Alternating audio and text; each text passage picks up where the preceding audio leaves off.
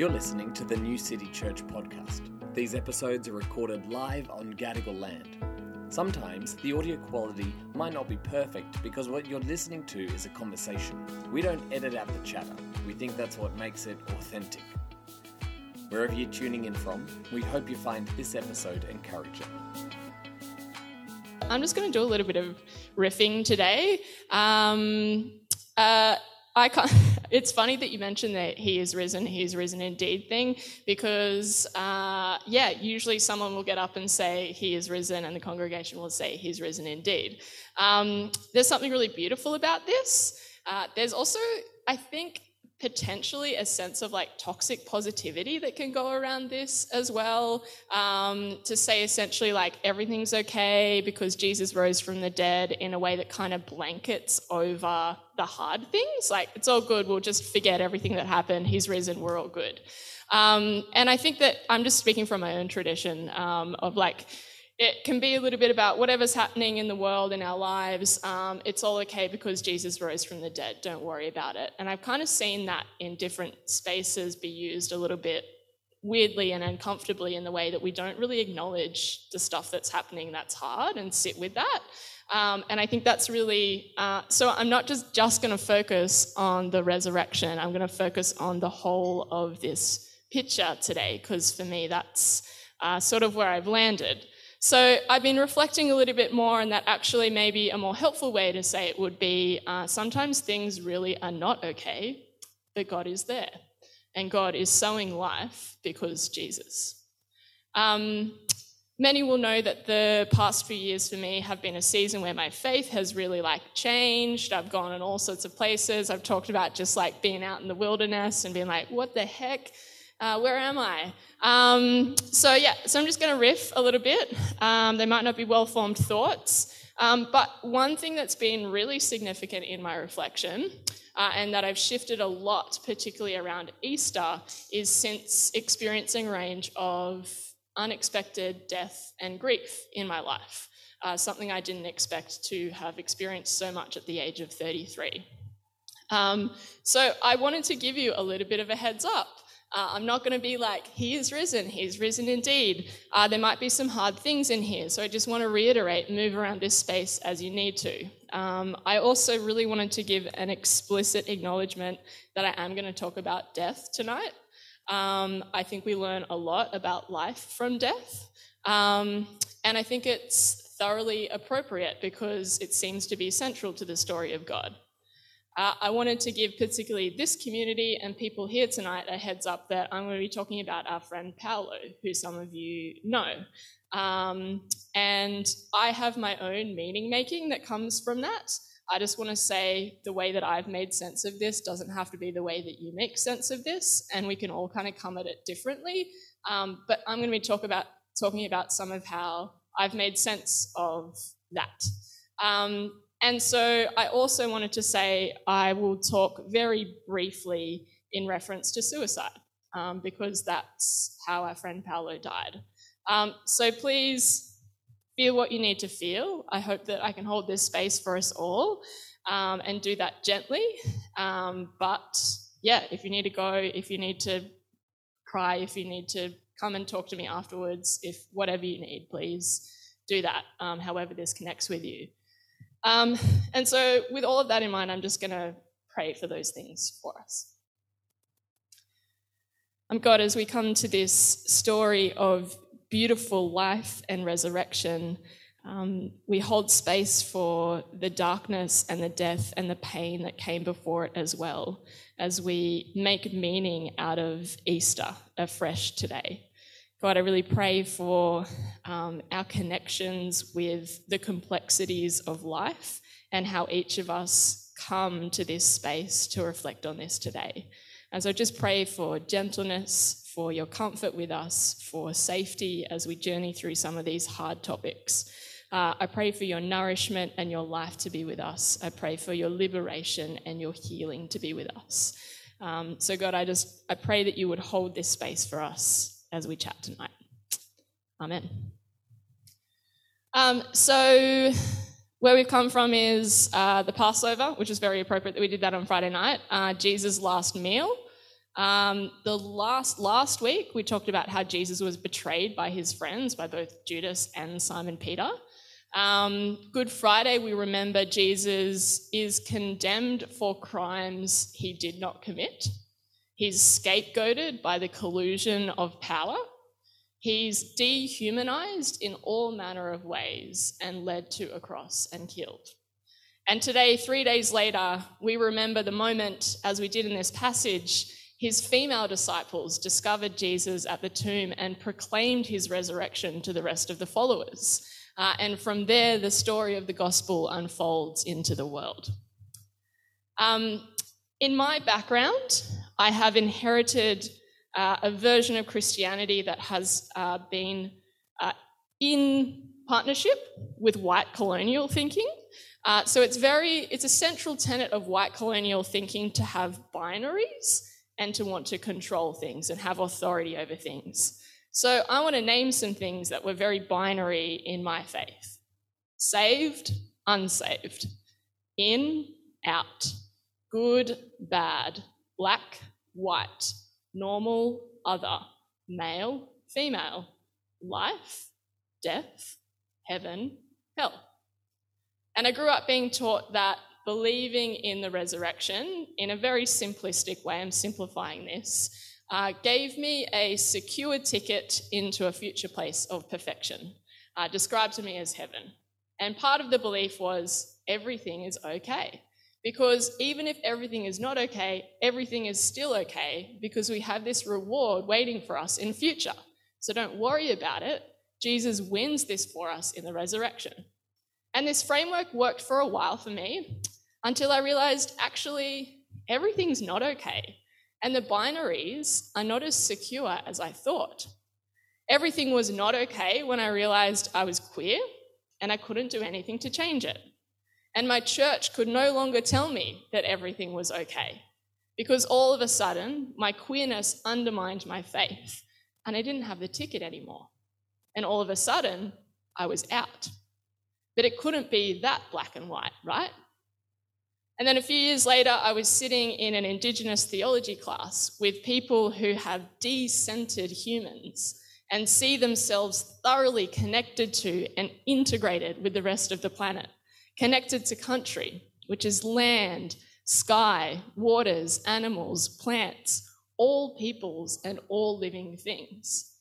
And they confessed John 3:16, for God so loved the cosmos, the heavens and the earth, the land, sky, waters, animals, plants, all peoples and all living things, that he gave his son, in order that the whole world might be saved through him. I'd only ever related this verse to the people who were in and who had the ticket. God died for them. But this blessing was bigger than I had ever been led to know. And in John 1:29, at the start of the gospel that we've been exploring over the last few weeks, John the Baptist sees Jesus and proclaims, behold, the Lamb of God who takes away the sin of the cosmos.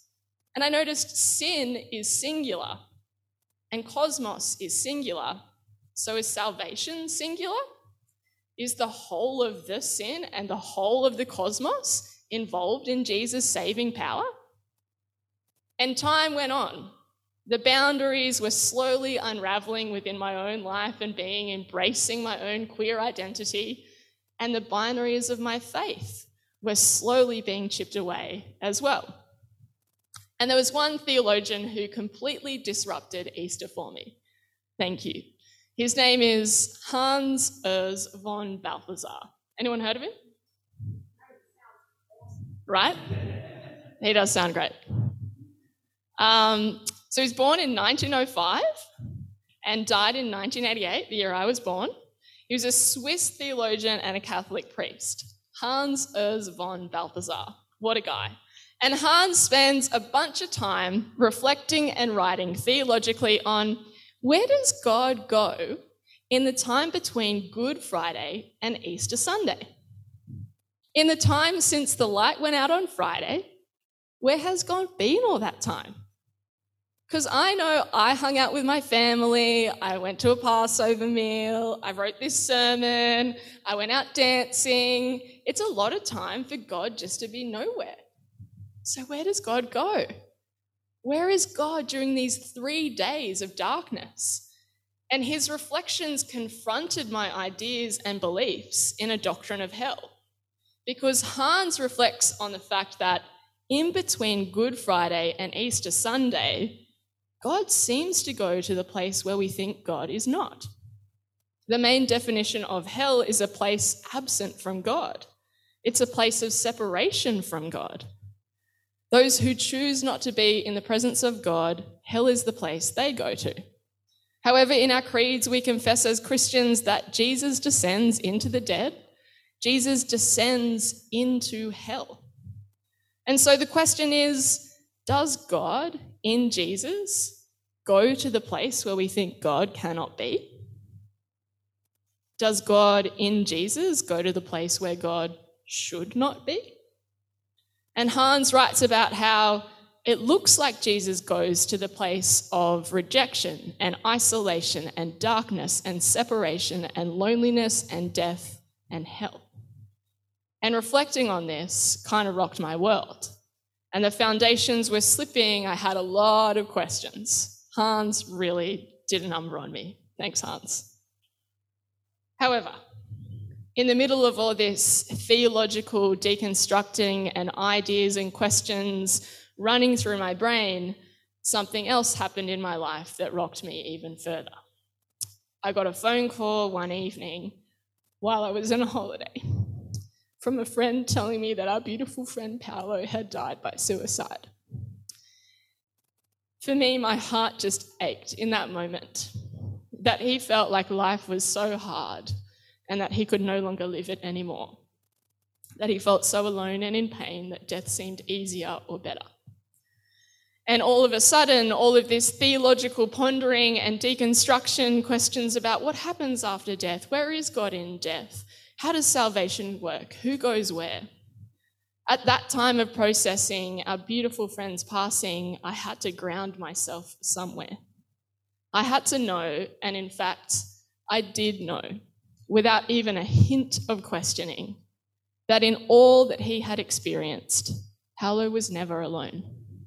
He was never rejected like he was made to feel. He was never too far gone. He was never out, though he was out, because God was with him there. And it wasn't that everything was okay. Everything was not okay. And God was there. Everything was not okay, and God was somehow sowing life. And even in his loss of life in the way that we know it, God was there to catch him as he fell. And I had this unshakable knowledge that in his pain and then in his death, he landed in the uninhibited presence of our God, who is peace and life and liberation. Because on the cross, Jesus shows us that God is present. And in his rising, Jesus shows us that God's bountiful freedom from oppression was waiting for him in his death. Sometimes everything really is not okay, but God is there, and God somehow is sowing life and liberation through Jesus. There was so much I didn't know and so much I couldn't explain, but what I did know was that in the Easter story, we see there is something to learn about the universal, eternal, consistent, cosmic nature of God that is revealed in real time, in a real place, in our physical realities, in Jesus. Something about this cosmic, consistent nature of God who lives outside of time and place, the God who surpasses time and yet is in all time and encompasses all time, the I am who created the world, who is there at the beginning and will be there at the end.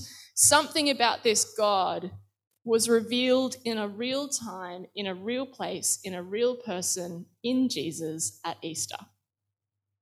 And I think what is revealed at Easter is that the binary between death and life and the binary between living and dying and living, and the binary between in and out, and the binary between heaven and hell, and the binary between God being with some and not others, the binary between God's love and grace and God's separation and rejection might not exist.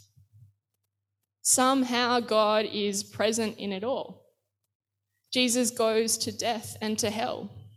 God is present in death and in hell.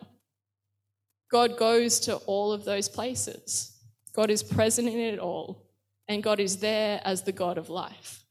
And God brings freedom and liberation into the very darkest places.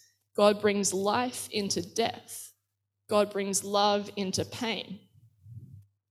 And God went there so we would know that pain and reduction of life and oppression and disconnection and loneliness and being too far gone, even to the point of death, is actually not all there is. God went there so we know, I want to bring you out of that. God went there so we know even if you don't see it or you feel it, or even if you don't know it, there's something beautiful here and there's more.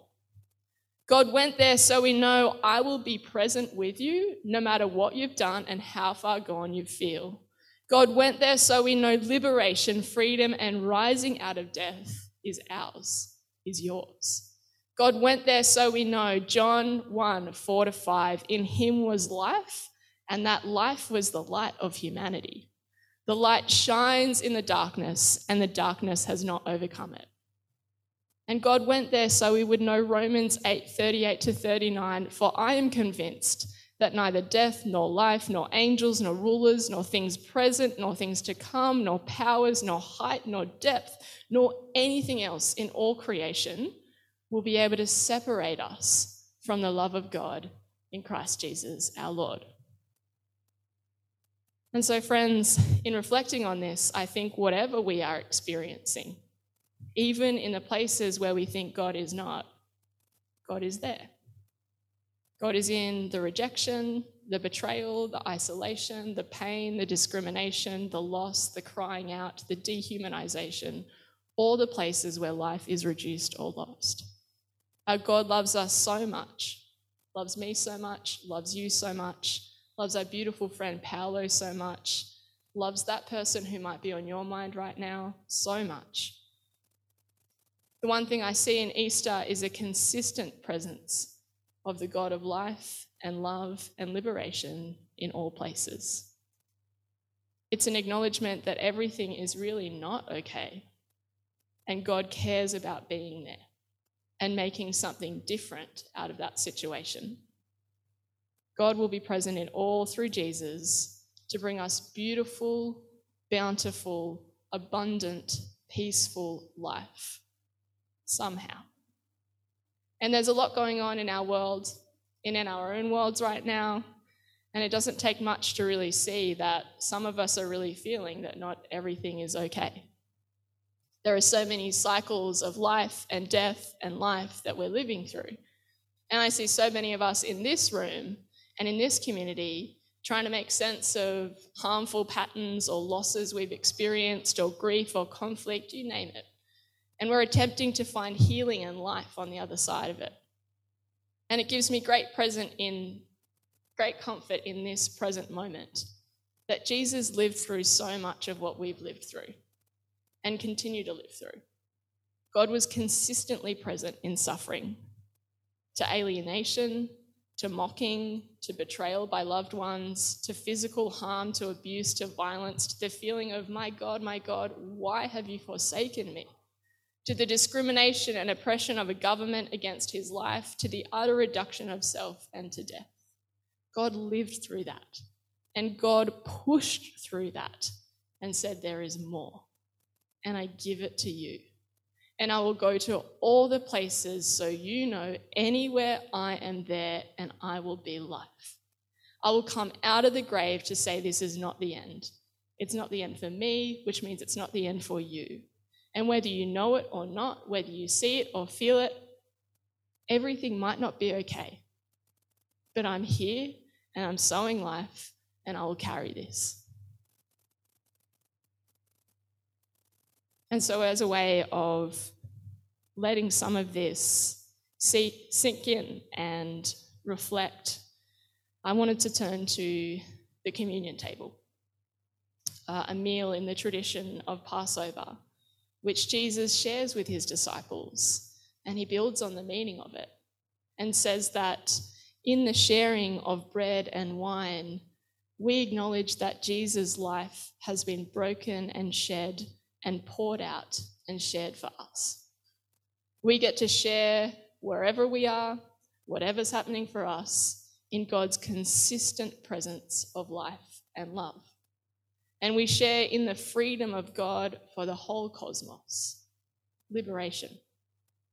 Jesus reveals that God will be consistently with us, that God loves us so much, that God will do anything to be with us and share God's universal, all-encompassing essence of love and love with us. And this truth surpasses any binary or any boundary we create. And friends, we actually get to be disciples and sharers of this beautiful news with others too. What a gift for the cosmos. Sometimes everything is not okay. But God is here, God is there, God is sowing life, God is present because Jesus. Christ is risen. He is risen indeed.